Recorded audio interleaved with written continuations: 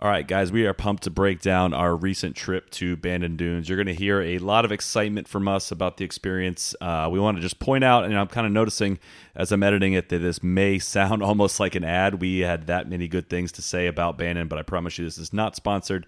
This experience actually just really resonated with us and felt it was definitely worthy of discussion. We actually had to break this podcast into two parts because of how much we had to talk about. First, though, I want to discuss when you are traveling for a golf trip, how important it is to use luggage forward. Avoid the baggage fees and the pain of hauling your clubs through the airport, in and out of rental cars, Ubers, whatever you're using to get to and from the airport.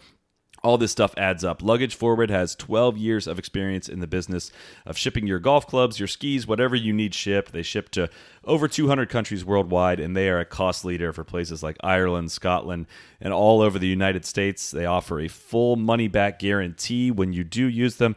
They will even give you up to $25 towards your next shipment if your clubs are not there on time or don't arrive back home on time.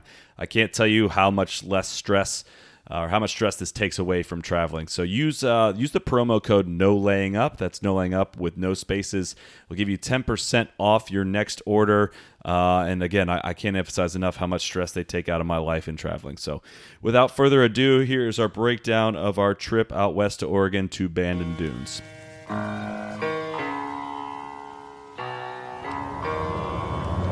Be the right club. Be the right club today. Yes! Johnny, that's better than most. How about in? That is better than most. Better than most!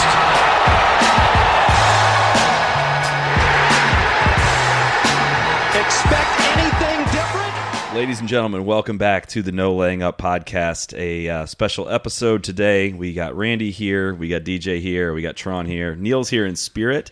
We are going to break down our recent trip to Bandon Dunes. I'm sure you saw a plethora of material on social media from us, probably to the nauseating level, I would say. We maybe contained ourselves pretty well. Yeah, Tron's still there, I think, mentally. He looks like a ghost of himself having to be back here in Jacksonville. I haven't checked Twitter in like 6 days. Time is standing still. It is. I'm still recovering. One of the afternoons Tron called literally one of the best days of his life. And he didn't clarify with his son, the day his son was born or anything like that. One of. Okay. But it was on the same level. Yeah. We are going to break down the trip. We are not going to make this a shot-by-shot breakdown. I know some people are not the biggest fans of the travel episodes, but Bandon is often a topic of conversation. There's a ton of people listening to this that have probably been to Bandon, a lot listening that either have a trip planned or have a goal of making it out there. So we just want to talk about what the experience was like. I think this was my second trip. DJ, this was your second trip. It was everyone else's first, but I can say, I don't know about you, DJ, that neither you or I had experienced Bandon in this way before, I don't think. Yeah, we had a little bit of everything. I mean, it was kind of, I don't know, it almost felt Westworld-y a little bit, like someone was controlling things to make it a little too perfect for us. But the first time I was there with a big group, and we had probably, 35 to 40 mile an hour winds for 3 straight days, 36 a day, and got beat up pretty bad. And it was really fun, and I actually had a really good time doing that. But what we were missing was, playing it the way it's actually supposed to be played. And so I was looking at the forecast, and I was a little bummed when we were, didn't look like we were going to catch any wind. Sunday we got there, it was that same kind of 30 mile an hour, gusting even harder, balls rolling on the greens, all that kind of stuff. And then the rest was just postcard. Cloudless one day, the fog would roll in for a little while. It's sunny. We're wearing shorts and t-shirts for part of it, and then it'd be nice and cool in the morning. The whole thing was just drawn up pretty perfectly. The nicest days of the year, I believe, was what all the people kept saying. I didn't know it could be that good in April. But Tron, Randy, I want to throw it to you guys for what were you guys expecting going into it, and how did things maybe differ from that expectation? So my expectations were obviously high. You hear nothing but good things about the place. For me personally, though, I made a point to not really do a ton of research on the courses and the resort because Thank you for your service there. Yeah. Well, I kind of wanted to see the place with fresh eyes a little bit and to experience it just with an open mind, with as little preconceived notion or bias as possible. But of course, fully expecting it to be awesome. I think, and we'll get into a lot of the specifics, but I think the thing that stood out to me the most was the resort was really cool in that, I was kind of expecting one clubhouse, kind of one point from which all these courses emanate from. And instead it's, of course you have the main lodge, but then you have the golf shops, the Pacific Dunes golf shop with a little restaurant over there. And the Old Mac has a cool little golf shop and little restaurant over where it goes out from.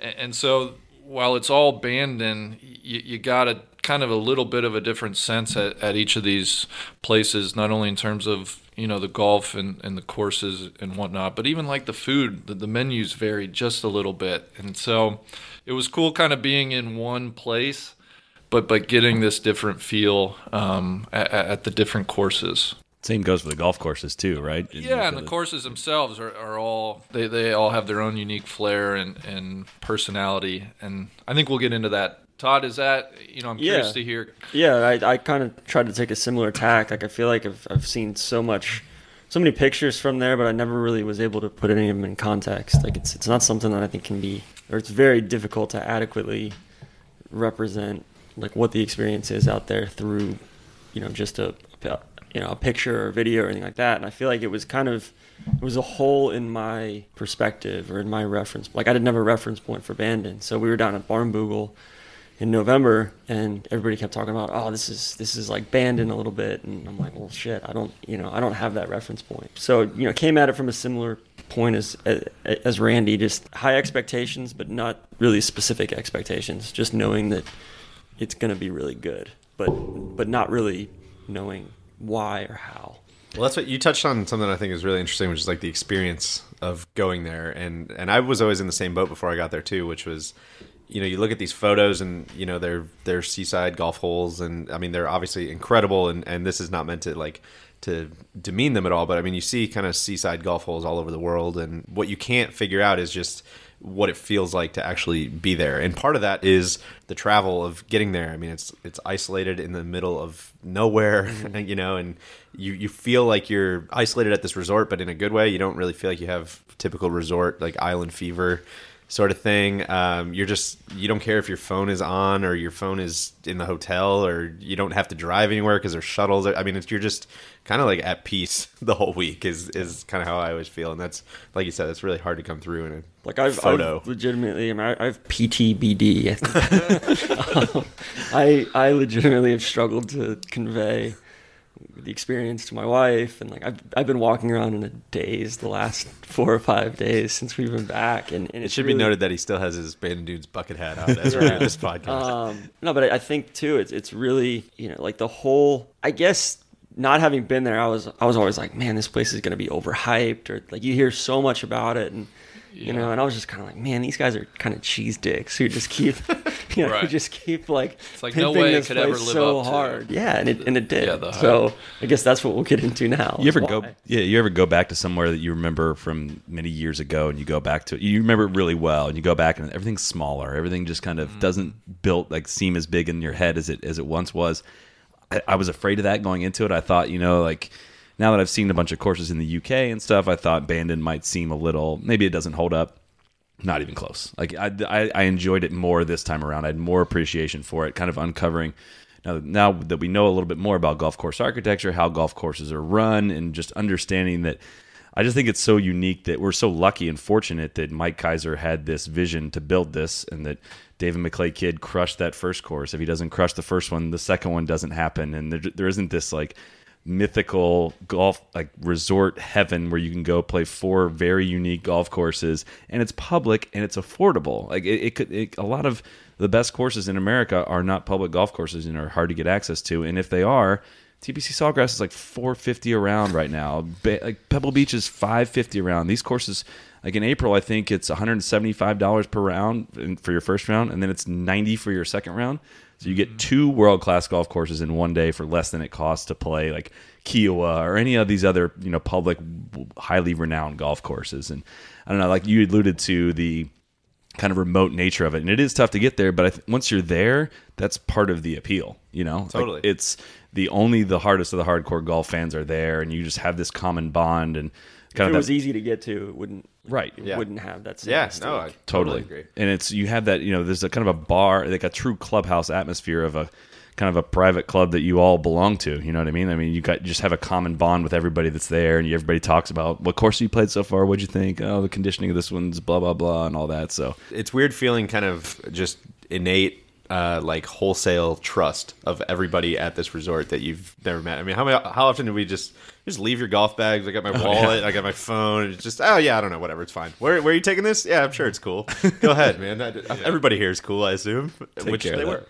But no, I think we've talked a lot on this podcast. Most of the travel episodes have been in some capacity about links golf, and touring around the UK and Ireland showed me what such a more interesting style of golf, playing along the ground, playing with the wind, and throwing your yardage book out and not caring if you have to hit a 4-iron from 100 yards, maybe if you want to get one under the wind. And this is the only place I've played in the States, and maybe the only one that exists in the U.S. that plays similarly from a turf standpoint, from like an overall wind condition, firmness of the greens, and everything from tee to green, plays the most interesting style of golf and the most fun style of golf I've ever played. And I think that's one important distinction that sometimes I think people can get carried away a little bit with, why doesn't everywhere do this, or what, at Bandon they do this, and it's like, well, like, it's a unicorn out there. I mean, it's like the land is perfect, the development, the owners, the property management group, all that stuff is like, that just doesn't happen in other spots. And so it's hard you got to almost take away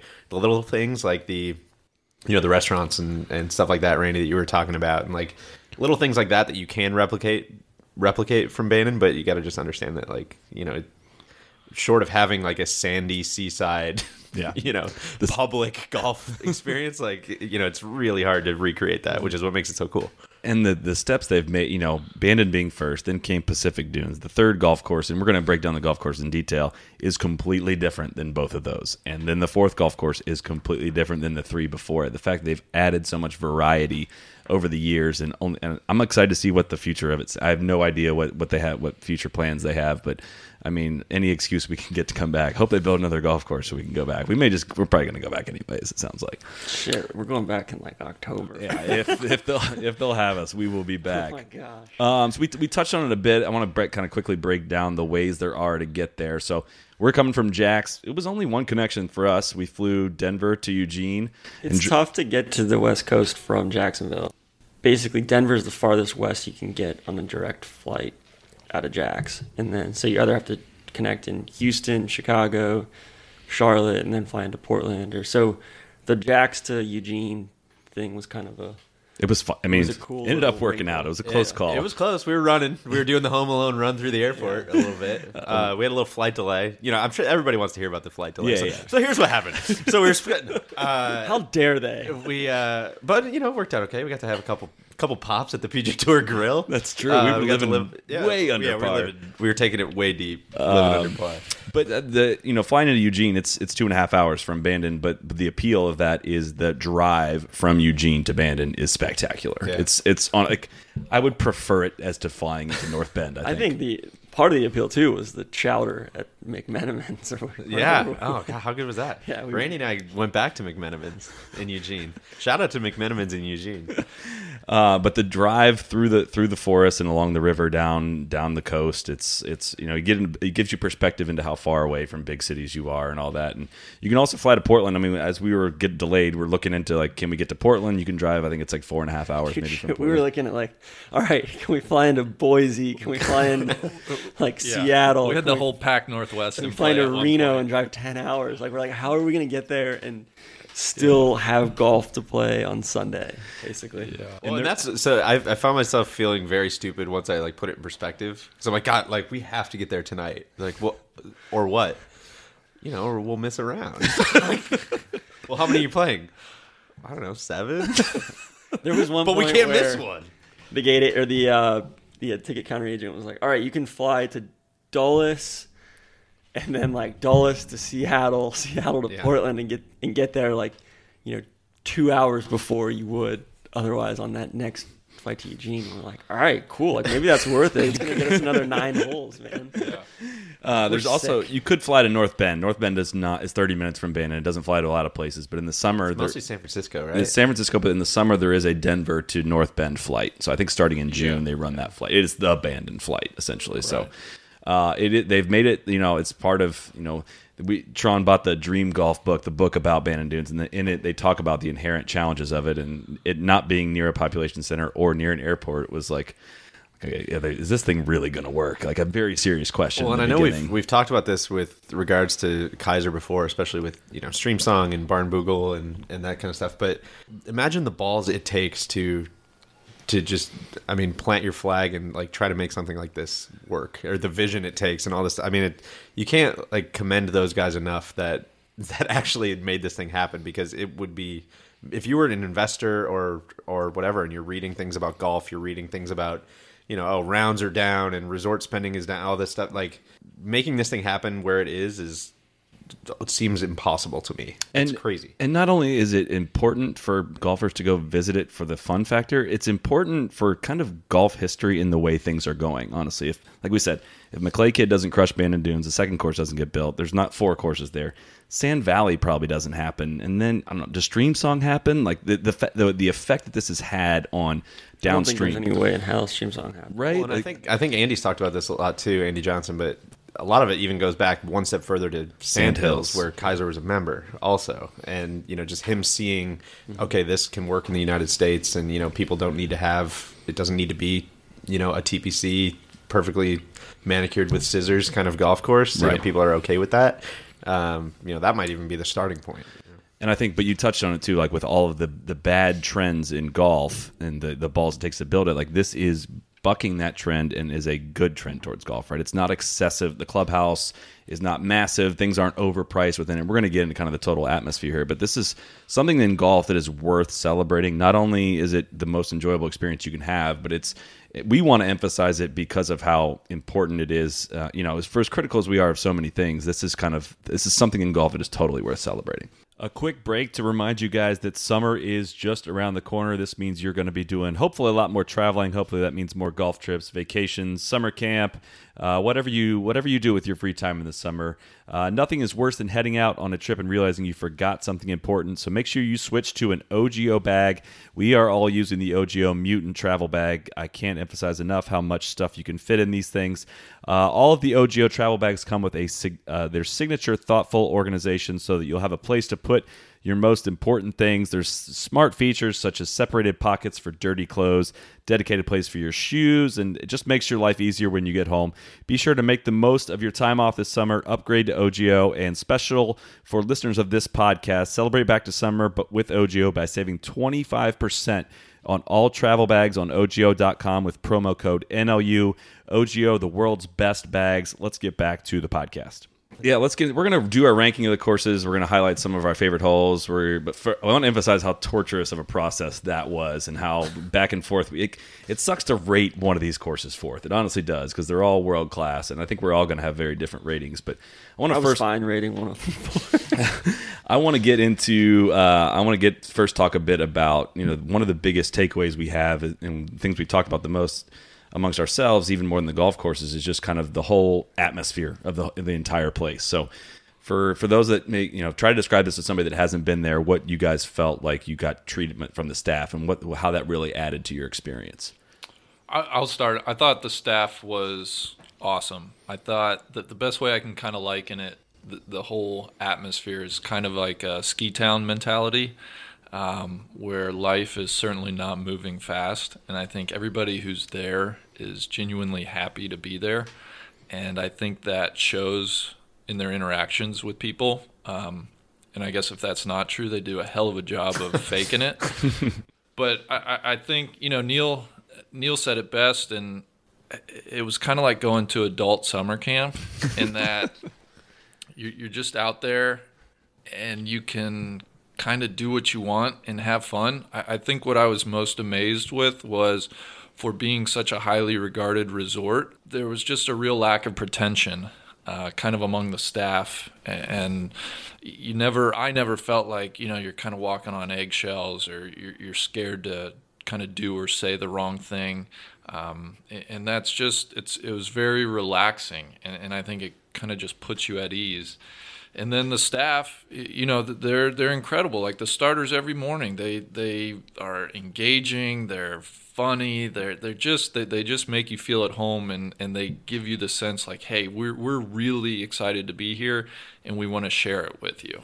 And that's. I could have talked to the starters every morning for like an hour there. I mean, even our guy, I think Mark at the Preserve, the very first time we rolled, like it was just awesome. But at the same time, not trying to kiss your ass. No, And it's distinct difference. that very fine line. Yeah, I think that's an important distinction. Is like, to me, true like luxury isn't gold plated everything or people trying to kiss your ass. It's like authenticity and anticipatory service and just Nothing's excessive about it. kind of what you said about sharing. Like they're excited to share this with you, and they're excited for you to see what it's all about. Because they know already. Right. They're like, hey, this is I love being here. There's a reason a lot of those people are there. Like our caddy Squid, like he went there for the first time and he was like, well shit, I'm gonna move here, I'm gonna work here, like I want to spend my life here.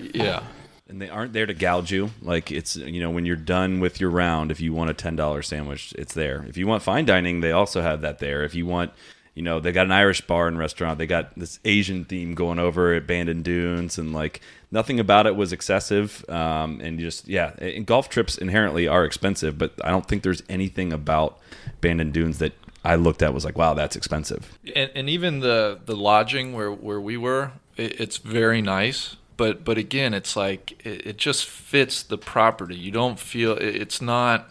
I'm trying to think how to say this because it is a compliment. It's not like Todd said. It's not gold plated. Like I think it would be weird if it was just overly luxurious, kind of out in the dunes of Western Oregon. It's kind of understated and muted, but just really nice. Like there was I think other than showering and sleeping, I think we spent probably 20 minutes. Yeah, there's no reason to be in there. So from there, the water pressure was good. Yeah, the beds were comfortable. Right, like they got the right details right, and everything comes back to just golf. Yeah, like that's the centerpiece of the whole resort, and there's nothing there that's trying to detract from why you're there in the first place. Yeah, that's a good way to put it. So I think that hopefully that kind of summarizes the overall feeling of being there and how that really adds to the trip. And here we are. I don't know how many minutes into the pod we haven't started talking about the golf courses yet. So that's kind of how much the whole experience resonates. The golf courses are going to be in parts 7 through 9 of this podcast. So we had 5 of us, so we kind of couldn't. We wanted to play a game throughout the week, and we couldn't really play Wolfhammer. So. We made our own Stableford game, and it was really fun. Shockingly worked out. Would great. recommend. Yeah. We'll give you the brief summary. Is it was 8 points for an eagle, 4 points for a birdie, 2 for a par, 0 for bogey, and -2 for a double bogey. All net. What made it interesting was we added in the concept of a multiplier. NBA Jam, rally inspired, scoring. Rally scoring. So if you make a birdie or a net birdie, your next hole is worth double. So if you make a par, that's now worth 4 instead of 2. And if you make another net birdie, your next hole is worth 3x. Or if you make an eagle, like that doubles it up. That makes it, if you make one eagle, that makes it the next hole worth 3x instead of 2x. And Neil got all the way up to 7x. I think it's no surprise that he ended up winning the Stableford. It was like watching at the end. It was like watching Tiger at Pebble in 2000. He made we're all just waiting to watch history. He made an eagle net double eagle, which was already 3 times. I think I lost. He didn't even have to finish the final round and won.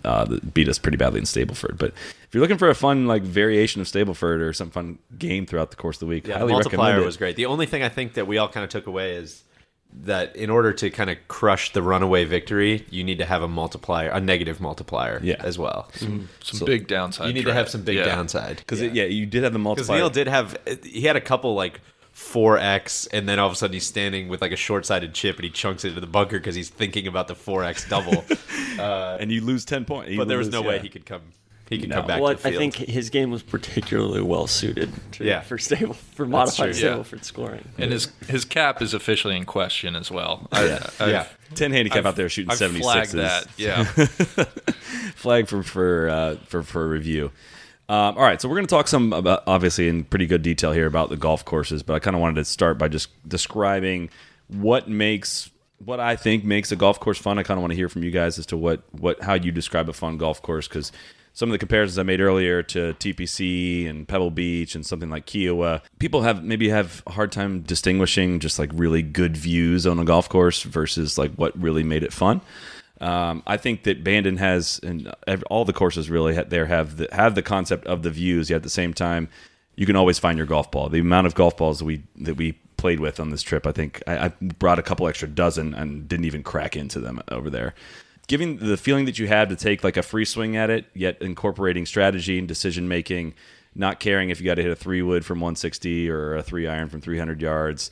Like I played at Stadium a week before this trip, like from the tips, and didn't have like a fraction of the enjoyment that I had at any single one round at Bandon. I think those are the types of golf courses that need to be celebrated, and I think it needs to kind of be like highlighted. That is kind of what sticks out to me and how fun they are, was going and finding your golf ball and almost always being in play. Yeah, I totally agree. I think something too is if you're a 20 handicap, you can go and for the most part, if you get on trails and get a little sideways, that gets tough. Or I could see how packed dunes would get a little bit tough. But like Bandon and even Old Mac, like it's probably just as enjoyable for a 20 handicap as it is for the 2 handicap. Well, the thing that I think I don't know, there's a long answer to your question probably, but the thing that makes it most fun for me, and I think trails and Pacific Dunes do the best job of this, is that they just give you they give you enough rope to hang yourself, basically. And if you want to go out and that sounds fun. Yeah. But if you want to go out and you want to play ultra conservatively and you want to play to the fat parts of every fairway and the fat parts of every green, you can probably go out and shoot a number that you're going to be pretty happy with, and you're going to go sit in the clubhouse and have a beer and it'll be fine. But they know, like the designers of all these courses inherently know that you don't want to do that, and they make the risky shots so appealing that you can't resist, and then you just find yourself in these horrible spots, and it's completely your own fault. And as soon as you knew it going in, but you did it anyways, and like that, I don't know, that is weird maybe, but that to me is really fun. I think that's as good as it gets, and I think that all of us probably went through when we played, I don't know how many, 150 some holes over 4 days, and so all of us, I think, kind of went through stretches where we were playing that first kind of golf, and you're like, oh wow, like I can't make a bogey right now. Like, you can throttle it up. Yeah, and then as soon as you're like, okay, yeah, now I'm hitting it so good, I'm going to go for this shot, and then you, boom. Eject. Yeah. I was talking some with Dave McClay Kid, no big deal, before we went out, and and we'll get to this. I still think I put Bandon Dunes first, and I shot my 2 highest scores of the week at Bandon, and I told him that. And what he said was like, it seems like the most gettable. He's like, his read is it seems like the most gettable, and it leads to overly aggressive play, and then you pay for it. Yeah. And that's kind of the perspective I got. I mean, yeah, like you said, as soon as we started posting a couple good numbers, like, all right, boom, exactly. Let's get out and get it.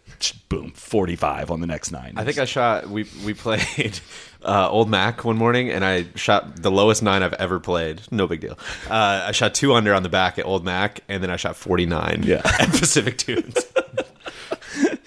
All right, so let's do this. We got there Sunday, and the first stop we made was at Bandon Preserve. For those who don't know, Bandon Preserve is a 13-hole par 3 course.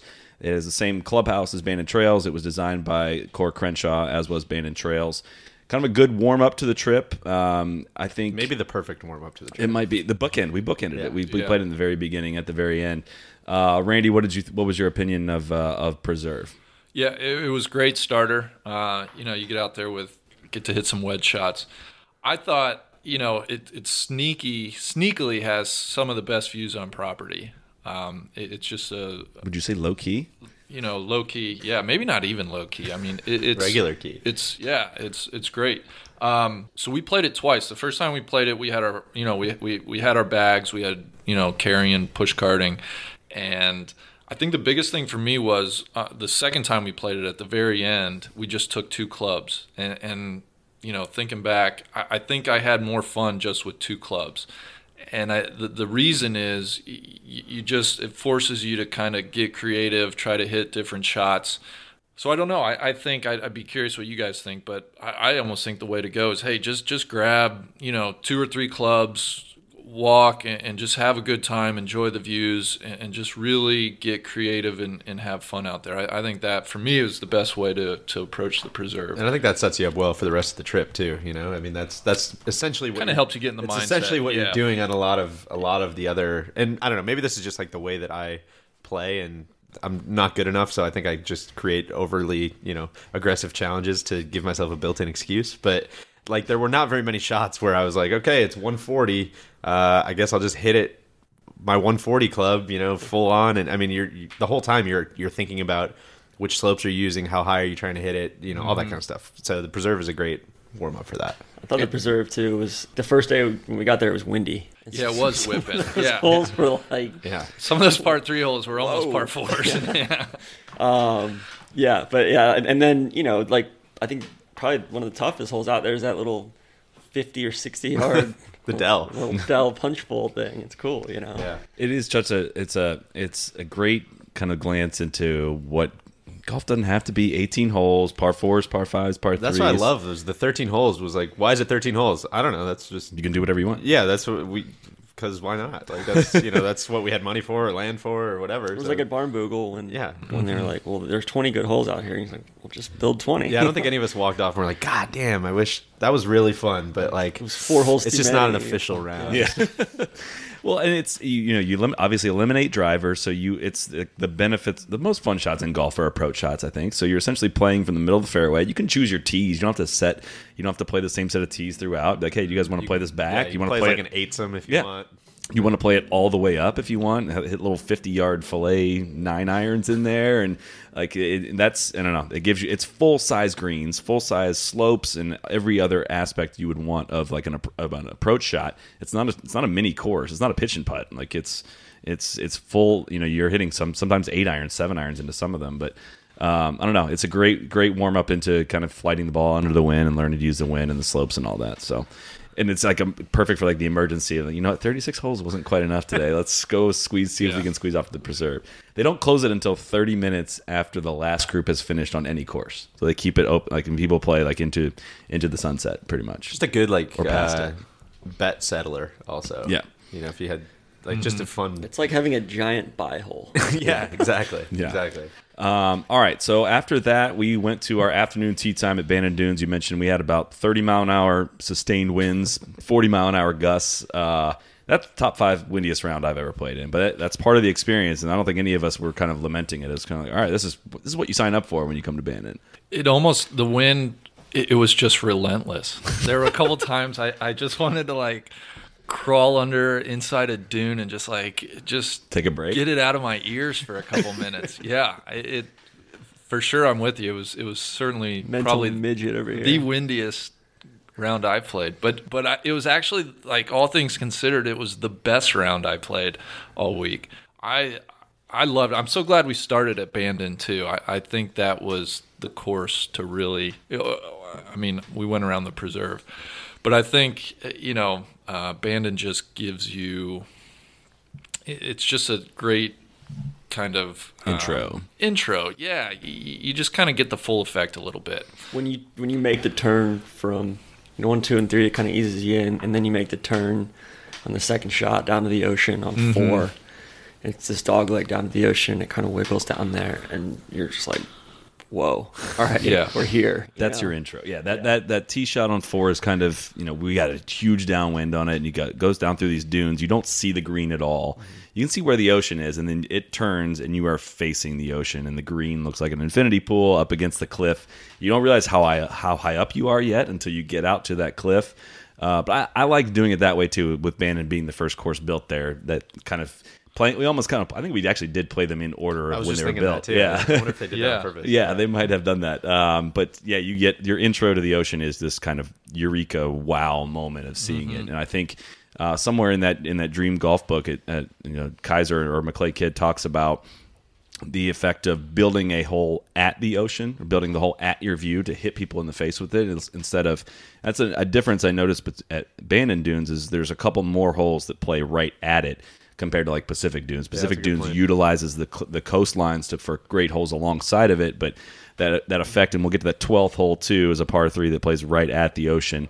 But they designed it with this prevailing wind that kind of comes from the right or from the north, and they have these mounds that you can use with the wind to shape balls back to the pin. And that stretch, and we're going to get to our favorite stretches, is kind of kicks off my favorite stretch on the property, I think. So Yeah, and I should have started at the top. This was really my first links experience, whereas you guys, obviously Australia and Solly, I know you spent a lot of time over in Ireland, Scotland.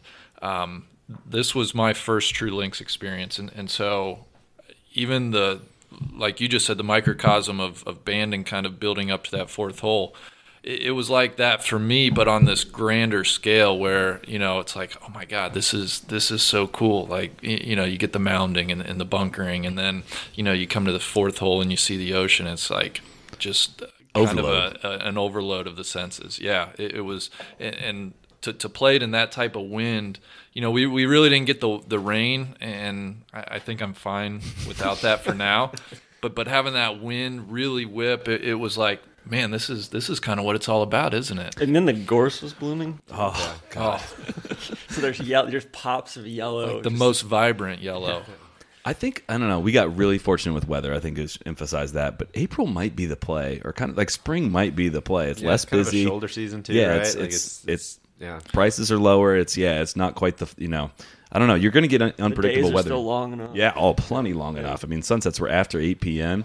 But there's not like a 6,600 yard option. They make you play the tips, which are like 7K or 6,300 from the greens. We went 6,300 and we never went back. It was like not even, you don't even think about it. Yardage books get thrown out when it's that windy, but how much fun was golf to play from kind of shorter than what we usually play it at? Yeah, and I was kind of surprised. I think maybe Tron and I were talking about this, that I still had a ton of like 4 and 5 irons into greens from 6,200 yards. Oh, yeah.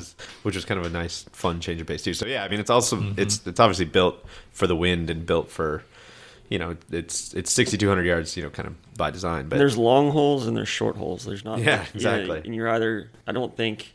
A lot of the time when you play a course 300 or 400 yards, maybe too short for your like ability or distance, you're always having these awkward wedges in your hands and stuff like that. I really didn't feel like that was the case there. And even if you do have that awkward distance, you can putt it. You can bump a 7-iron. You can do so many different things with it. I did think that some of the bunkering was pretty awesome from 6,200 yards. In that, I mean, Solly is far and away the longest player in our group, and there were a couple pop bunkers and stuff that just never even registered with us off the tee. And you get up there, and he's like, "Fuck, I better not be in that pop bunker," And there were just a lot of like nice little punches back to the really long player, even at a short yardage. But it was fun too. We got 2 looks at these courses, everyone but Old McDonald. And some days that there's a certain bunker that's in play that's 340 out, and then there's the next day was like, okay, it's 210 to get over that bunker. Right. That might be an issue. I mean, that's kind of where you can play the course in one wind and look and be like, what is it? What's the purpose of these bunkers here? What's going on here? I don't understand this. And then you play it in the next one, you're like, that's why. That's exactly why. And that's what, I don't know, it's so hard to design courses. I would imagine so hard to design courses to play in 2 drastically different winds. And all of these courses do. I mean, there's a winter prevailing wind and a summer prevailing wind. But I feel like you could have played, we kind of got to look at them with different winds, and you feel like you're playing a different golf course, but neither one feels less or more fair. Like it feels like it was designed with the idea in mind that, hey, we got to deal with both these conditions. And then one day we had kind of a slack, like weird wind that was kind of transitioning between those two, a north wind and a south wind, and it was kind of coming straight off the coast. And that was, they were like, we maybe get this 4 or 5 times a year. I actually, like Bandon Dunes, I think I liked it. I thought, like, I was so pumped to play the second round there, and I liked it less the second time around. I agree with you. I think, spoiler alert, I think I would rank it 4th. I think we need to preface all of this, of course, with, like, it's still one of the greatest golf courses I've ever played in my life. Ranking, I love all my children. Yeah, the whole ranking ways. thing is, like, kind of pretty inherently flawed since they're all really good. But if I had to put one 4th, I think I'd put it 4th. And I think one of the things that McClay Kid said on the podcast, or I think it was a podcast, or maybe it was something else I was listening to, but he kind of talked about how Doak had the benefit of going second, and I thought that really, really, really shined through in that Bandon Dunes is spectacular, and if you're looking at it as like, this was the first course they did, it's an awesome effort. It's great pretty much all the way around, but everything that it does well, I think Pacific Dunes just amps it up. Just kind of amps it up and does throughout, whereas I thought that there were pockets of Bandon Dunes where even now I'm like struggling to remember, 3 or 4 of the holes, which... But didn't happen on the other 4, courses. 5, and 6 is one of the best. Do you think the stretches. conditions played into that at all? No, I don't think so. Really? I don't think so. I mean, I think...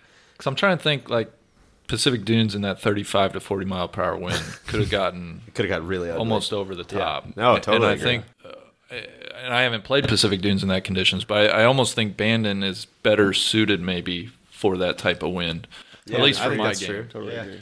So yeah, you talked about rankings. Going into this, I kind of thought, everyone that ever said, Bandon Trails is my favorite course at Bandon Dunes. I kind of rolled my eyes at like, okay, like cool, trendy. I now see it. Will never criticize anyone's rankings. If you like Bandon Trails first, if you like Old McDonald first, or whatever your order is, it can be the complete opposite of mine. I could be like, yeah, I could see that. Like, if I go back the next time, I might change my order around. I might change my favorites around. But kind of like you said, loving your favorite children, I don't know. They're all truly amazing, and you hate to even put a course fourth, but that was blasphemous to call Bandon fourth, whatever you just said. Can we talk about 12 at Bandon Dunes? That was, I think, the hole that kind of screwed me up for a while. I was like pretty shook after we played that one. I just was so uncomfortable on the it's this tee par in like three, such a cool way. I don't kind know. of back down to the ocean, and there's a bunker front right Front left. or front left. It's a little kind of Redani a little bit. A little, yeah. And it's in the wind. Just a little pop bunker. It's like a little road almost hole in the middle. It's like a road hole bunker, and it defines the entire hole. Like if it wasn't there, it would be the Which I dumbest think little so. par three. And then Did you they say have- something like, the bunker's not even in play or something, and then you hit it directly into it. Most people don't realize, where that bunker And then, is. That's all I hit it right in the middle. DJ's like, It was sick. man, like I should just like hit a 40% 5-iron down to this. I one was so in spot. my own head playing. What was the wind was coming straight in, right? Basically, like so. The first time, Yeah, it was so off the right. It was hard off the Oh, right that's with what it the was. right Yeah. pin. Yeah. Kind of a kidney-shaped green almost, a little slanted kidney-shaped green. Right at the ocean, just Yeah. Big kind of dune to the right of the green, short right, protecting And that side. DJ's just lost in the sauce. I was so lost. Everyone's like, "What do you do? Just hit it?" I'm like, "Well, my ball's gonna get beat up in that wind. I'm gonna be 30 yards left. I don't know." I'm like, you know what? I think the really smart. It was almost like the glowing brain meme a little bit when I finally hit. I think the play is to just chip a 5-iron and like 10 hop it up onto the green, which didn't go well. Yeah.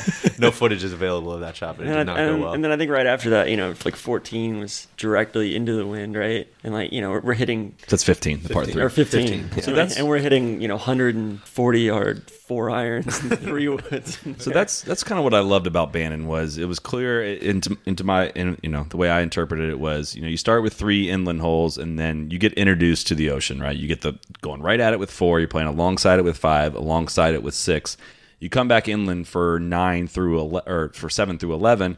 You get hit with it again at 12, and then you come back out 13, 14, and then you get it again 15, 16, and essentially 17. So it's kind of spaced out. There's not like a Pebble Beach stretch of 4 through 10, and then you go inland and don't really see it for a while. I thought that it was probably, I would imagine, the way they wanted to do it was it's not like we don't want a front 9 and a back 9 here. We want it to flow. We wanted you to see it, hear it, and experience it kind of throughout the round rather than just go a one long stretch alongside of it. And I like that a lot. I think the best thing that I did, and you said it, was yardages were meaningless that first round. And the best thing I did was swallow my pride, into the wind, a $150, $155. I wasn't going to try to muscle. And I grabbed hybrid and was like, this gives me the best chance to get it as close as I can. And getting to play that type of golf, admittedly, I'm less than an elite ball striker, but it kind of is like it doesn't matter. Yeah. You just truly you try to get it to a decent spot and then get it in the hole, and that was really, really fun. How would you describe your ball striking? It comes and goes. I made a lot of sloppy 5s, which hey, it happens. Some of my favorite shots are Probably when apathetic would be the best way I'd describe my ball striking. you walk up to a shot and you're like, okay, get the yardage. Like, all right, this is probably a 7-iron, and by the time you hit it, you've like settled on 4-iron because you keep like trying to picture your shot, and you're like, no, it needs to be lower than that. It needs to be lower than that, and then you're just like, all right, forget the yardage. Let's just get this under the wind, get it running, rolling up there. So, which I feel like is links golf, right? And I feel like the and we'll get to it, but that was kind of the biggest takeaway to me was like, man, it's a fun way to play. And so, yeah, we talked about 15th hole. I think I hit like 4-iron from 150 in that, and then we turned around and played 16. It was only about 300 yards from the tees we were playing, and some of us hit irons like over the green. Like it's just complete opposite wind. You couldn't stop the ball. That's just a quintessential, the most fun style of golf you can play. I thought the par fives on Bandon Dunes were really fun. I thought every par 5 on the property was phenomenal. Like that, Saul and I kept saying that to each other the whole time. It was like every par 5 was just so good. And we kind of talked like the one. And in Australia, I thought if we were to make a criticism, the par 5s were just a bit weak overall. Yeah. I think for that whole trip, this was like the opposite. And we thought the par 3s were stellar in Australia. The 5s here are just, they were some of the most fun golf holes to play. 17th hole was really cool. Come back inland with the canyon along the right side and that kind of hero carry. And then 18 kind of, and I think in general, all the course on the property, like the first and 18th holes kind of get hit with a little bit of criticism, but I think that's more from a logistical standpoint, getting to and from the clubhouse. Well, and there's some good stuff about the clubhouse that he said on the podcast, too. Right. So initially they had envisioned that the clubhouse would be set where the current 16th green is, and McClay Kidd was probably the most beautiful, dramatic part of the property. And McClay Kidd was, less than 30 years old and was the least renowned of any of the architects that kind of were brought in to potentially kind of interview for the job. And the things that he said. And Mike Kaiser had this affinity for link-style golf, and the fact that David McClay Kidd was Scottish and came from this background of understanding links golf, he kind of said he bucked the trend in what a lot of people were going to do with the proposal, and he said, no, the clubhouse has got to be set back inland, and we got to use this part of the land for the golf course, and that is what stuck with Kaiser the most to make him kind of conclude towards having McClay Kidd built that first course. And now we have the 16th hole, which is one of the more unique golf holes I think I've ever seen. I don't know what you would compare that golf hole to. I don't have anything off the top of my mind. Yeah, I don't know. It's a great question. So I think the other thing about Bandon Dunes is just the clubhouse there and the whole. That's the center of it all. Yeah, it's kind of it's like the heartbeat of the property. Yeah. Mm-hmm. Kind of reminded me, like sitting out there, like that 18th hole kind of reminded me of Royal Birkdale a little bit, where you're like, you're not on the ocean, but you can. You get a big whiff of the ocean being up there, but it's it's just a subtle reminder that it's about the golf, not necessarily just the views. Yeah. And at no point do you look at that clubhouse and you're like, oh, this should have been on the ocean. Like, no, it's in the perfect spot. Yeah. Does that adequately cover Bandon Dunes, we think? I can't think of anything else. All right. Let's move on. I'm sorry. Go ahead. Quick shout out to the green complex at 14. I thought very low key, maybe my favorite out there. Little par 4 set back against a dune. There's right at the base of a dune, and that's a more interesting hole. Like kind of you're getting excited for the seaside holes again. You kind of all right, let's get through this one. And I think I even commented to you, DJ. I was like, this hole's kind of just okay for me. And then we had it in a different wind, and I was like, oh, now I see why these bunkers are here, and this is actually a lot more interesting this hole than I originally thought. So and that's kind of what in the book McClay Kidd talks about how he needed to make the inland holes interesting, right? I mean, people come for the seaside, but you can't let it feel like a lull on the holes away from the ocean. I think that's pretty well accomplished. So next morning round, Pacific Dunes, the number 1 rated public golf course in the U.S. Tom Doak. I think it was built 2 years after the big Dokito. 2 years after Bandon was built, and I think kind of similar to Bandon Dunes, it does a great job of giving you the views early and late in the round, right? So you get that par. There's a par 5, the third that goes out towards the ocean that gives you a great view of the ocean, and then the 4th hole is maybe the best hole in the entire property. Yet it didn't win in our composite rankings. That we'll get to some of that, but. Like a par 4 set with the ocean along the right. It's every photograph, every postcard that they have at Pacific. So it plays along there, and then the back 9 has 10, 11, and 13 are all the holes right along the ocean. But just kind of separating it out, how did Pacific Dunes differ from Bandon Dunes in your guys' mind? Just more dramatic, like you said earlier. Yeah, I think it's just bolder. Everything's just amped up a couple more notches. Like I thought, obviously it's probably the most scenic place I've ever played, scenic course I've ever played. And yeah, I mean, like 4 was so hard, 7 was so hard. Like on 7, if you're out of position at all off the tee, like you almost have to lay up. Like I made a triple, I think, that first round, and like my caddy was like, "Yeah, dude, like I told you." So it's a great mix of holes, and especially that back 9 is, we talked a bit about the preserve and how it bucks the trend of what a golf course is like. And back 9 at Trails, or I'm sorry, at Pacific Dunes is a par 35, 4 par 3s. It starts with 2 par 3s, and there's also 3 par 5s on the back. I think that's my other criticism of Bandon Dunes is it's just 36, par 72, whereas the other 3 courses are all par 71s. And aside from the front 9, I think it Trails, they all have something funky as far as more par 3s or more par 5s or whatnot, whereas I like the uniqueness of. But that's where I almost think that's kind of like a result of, when you're going first, you have to just be kind of standard. Yeah, you got to be kind of standard. Yeah. But yeah, I don't know. I think that's what it was for me, was just he saw the stuff that worked really well at Bandon and just kind of turned it up to 10 on all of them. The blowout bunkers are bigger. Exactly. The dunes are bigger in a lot of circumstances, and there's not like some of the bunkers like at Bandon are sod faced bunkers that are not very natural, whereas Pacific Dunes is probably the most natural of any of the golf courses out there. There was some good stuff. I don't know if Doak wrote the little passages in the yardage book, but there's some really good ones. Like I think it's number 7. 7, yeah. He says something like, "Remarkable natural bunker." Yeah, while making your way to the green, notice the natural bunkering on the left side. It is quite remarkable. Doak wrote his own copy for his yardage book, which guide. is pretty great. But I don't know. You just have. I feel like you have more stretches.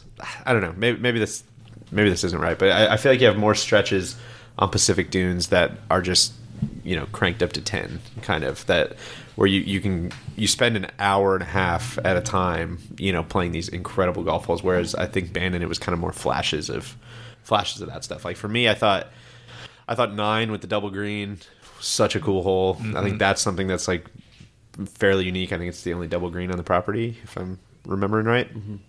And then you play 10, 11 or back-to-back par 3s that are... And by double green, you mean two separate greens, yeah. There's a different There's an hole. upper and a lower. Yeah, uppers and downers.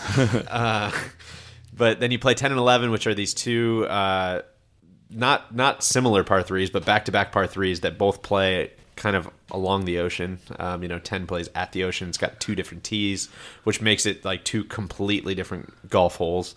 I wandered down to the lower tee the second time we played, and I felt like an idiot because I'm like, God, I'm like, I like had too many beers and I walked to the wrong hole. Like these guys are gonna think I'm an idiot, and I was like, oh no, wait, never mind, we're good. The tee box is yeah, it's a different tee box.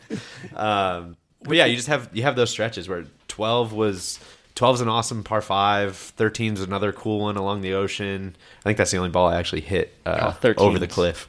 Alt world. But I mean, you know what I mean. You have to play those 5 holes is an hour and 20 minutes or whatever, and that just that sticks with you a little bit. I think I reached the singularity. Yeah, on that. That second round around Pacific Dunes was almost life changing. Like I think that was part of why I've struggled to adjust back to reality here, is because it's sensory overload. Like not only does it, are the views incredible, but you got the wind, and like the AC kind of kicks on, where you get a little bit of these like cool pockets, or you smell cedar in the morning, or like the soundtrack is just insane when you get out there on that side of the property. So I think I feel like it kind of closes a bit weak. I think besides 17's I think probably the best Redan I've ever played, or at least the way it played currently, from the run up area, the fairway, and the way the green rolled. It was the most most well designed or well conditioned Redan, or how it's supposed to roll out. And I think with the Gorson bloom, it was just... But 18th was, common theme on some of these courses, the 18th hole is a weaker hole, but I thought it's some forgettable holes in that stretch. Again, but we're nitpicking when talking about that. 18 was the only hole in Pacific that I really, I had a kind of a philosophical problem with. I think 18 might be the only hole on the entire property I didn't like. But yeah, I thought, 15, 16 are kind of just a little bit forgettable holes. But again, it's such a tour de force for those first 14, 13 holes that... I can see it's totally justified. I actually didn't like Pacific Dunes the first time I played it, like 5 years ago, but it totally redeemed itself. I thought, as weird as it sounds, the yellow pins just resonated with me. Like seeing the yellow pins up against that ocean, I thought that was just such a good look. I know that's probably it's little things. It's the very little things. But that's something that we'll get into a little segment later of things that are going to stick with you. I will remember those yellow pins. Well, I was very curious to see if like I was so pumped when we went down to Australia and played Barnbougle Dunes, and I felt like it was just kind of overwrought and like too extreme and everything. And I think this was such a better representation of Doak, from a seaside perspective. Like everything was done with a little bit more restraint, a little bit more nuance. Yeah, I thought that was, I mentioned it earlier, but that's another spot where I literally went 49-35 the second time we played, because it was like, once you find your swing and you're kind of going along, it's like if you're not doing anything stupid and you kind of hit it in the right spots and you're not trying to be too overly aggressive, you can score and you can play pretty well, and that's what I think makes like a really fun golf course. It was surprisingly on the front nine. I was not doing that. Yeah, it was surprisingly comfortable. That was the kind of thing I remember coming off the real windy go round of Bandon Dunes. The next morning, very little wind, really nice conditions, and I was almost on autopilot, hitting the ball decently, and you just kind of make your way around, and it's very comfortable, and you get to enjoy the sights. I think we'd have a very different take if the wind was blowing 40 when we went to the Pacific. I think it would have been absolute carnage. I felt like I noticed a difference in the way even the ball sounded hitting the greens. It was firmer at Pacific Dunes, and I don't know if that's intentional or from how they handle that from a conditioning standpoint. I think those were the best greens that we played on. Purest greens, but the hardest. And it was kind of like we had to get used to really running the ball up onto a lot of those greens. But I thought the two nines are very different. The back nine is obviously much more gettable. But it was. We got to see Pacific Dunes in the morning and in the afternoon, and it was kind of the afternoon round. We played Trails in the morning, and we played Pacific in the afternoon. Or is that right? Yeah. Mm-hmm. And we it was sunny and really nice when we teed off, but it was getting kind of hot, and the fog rolled in about 7 or 8 holes in, and it was the most drastic change in weather on a golf course I've ever seen. And I ditched my long sleeves. I had nothing, and it literally dipped 20 degrees probably in that time, but that was kind of a zen-like feeling of playing that course in a different condition, right? Because we got the perfect sun the day before. It was cool to kind of see it in a different light, because the Bandon experience is not sunny and roses all day every day. I mean, part of the experience is experiencing the different weather. So, all right, guys, we're going to cut part 1 right there as we're halfway through the 4 golf courses. The second half will be released later this week. We're going to talk more about what our favorite courses are, how we would split 10 rounds amongst these 4 courses, what our favorite stretches of holes are on the golf course, as well as kind of filling in anything else we missed out on in part 1. So stay tuned for that. Thank you for listening, and we'll check in later this week. Cheers.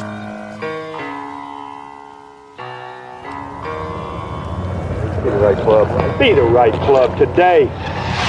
Yes! Johnny, that's better than most. How about in? That is better than most. Better than most!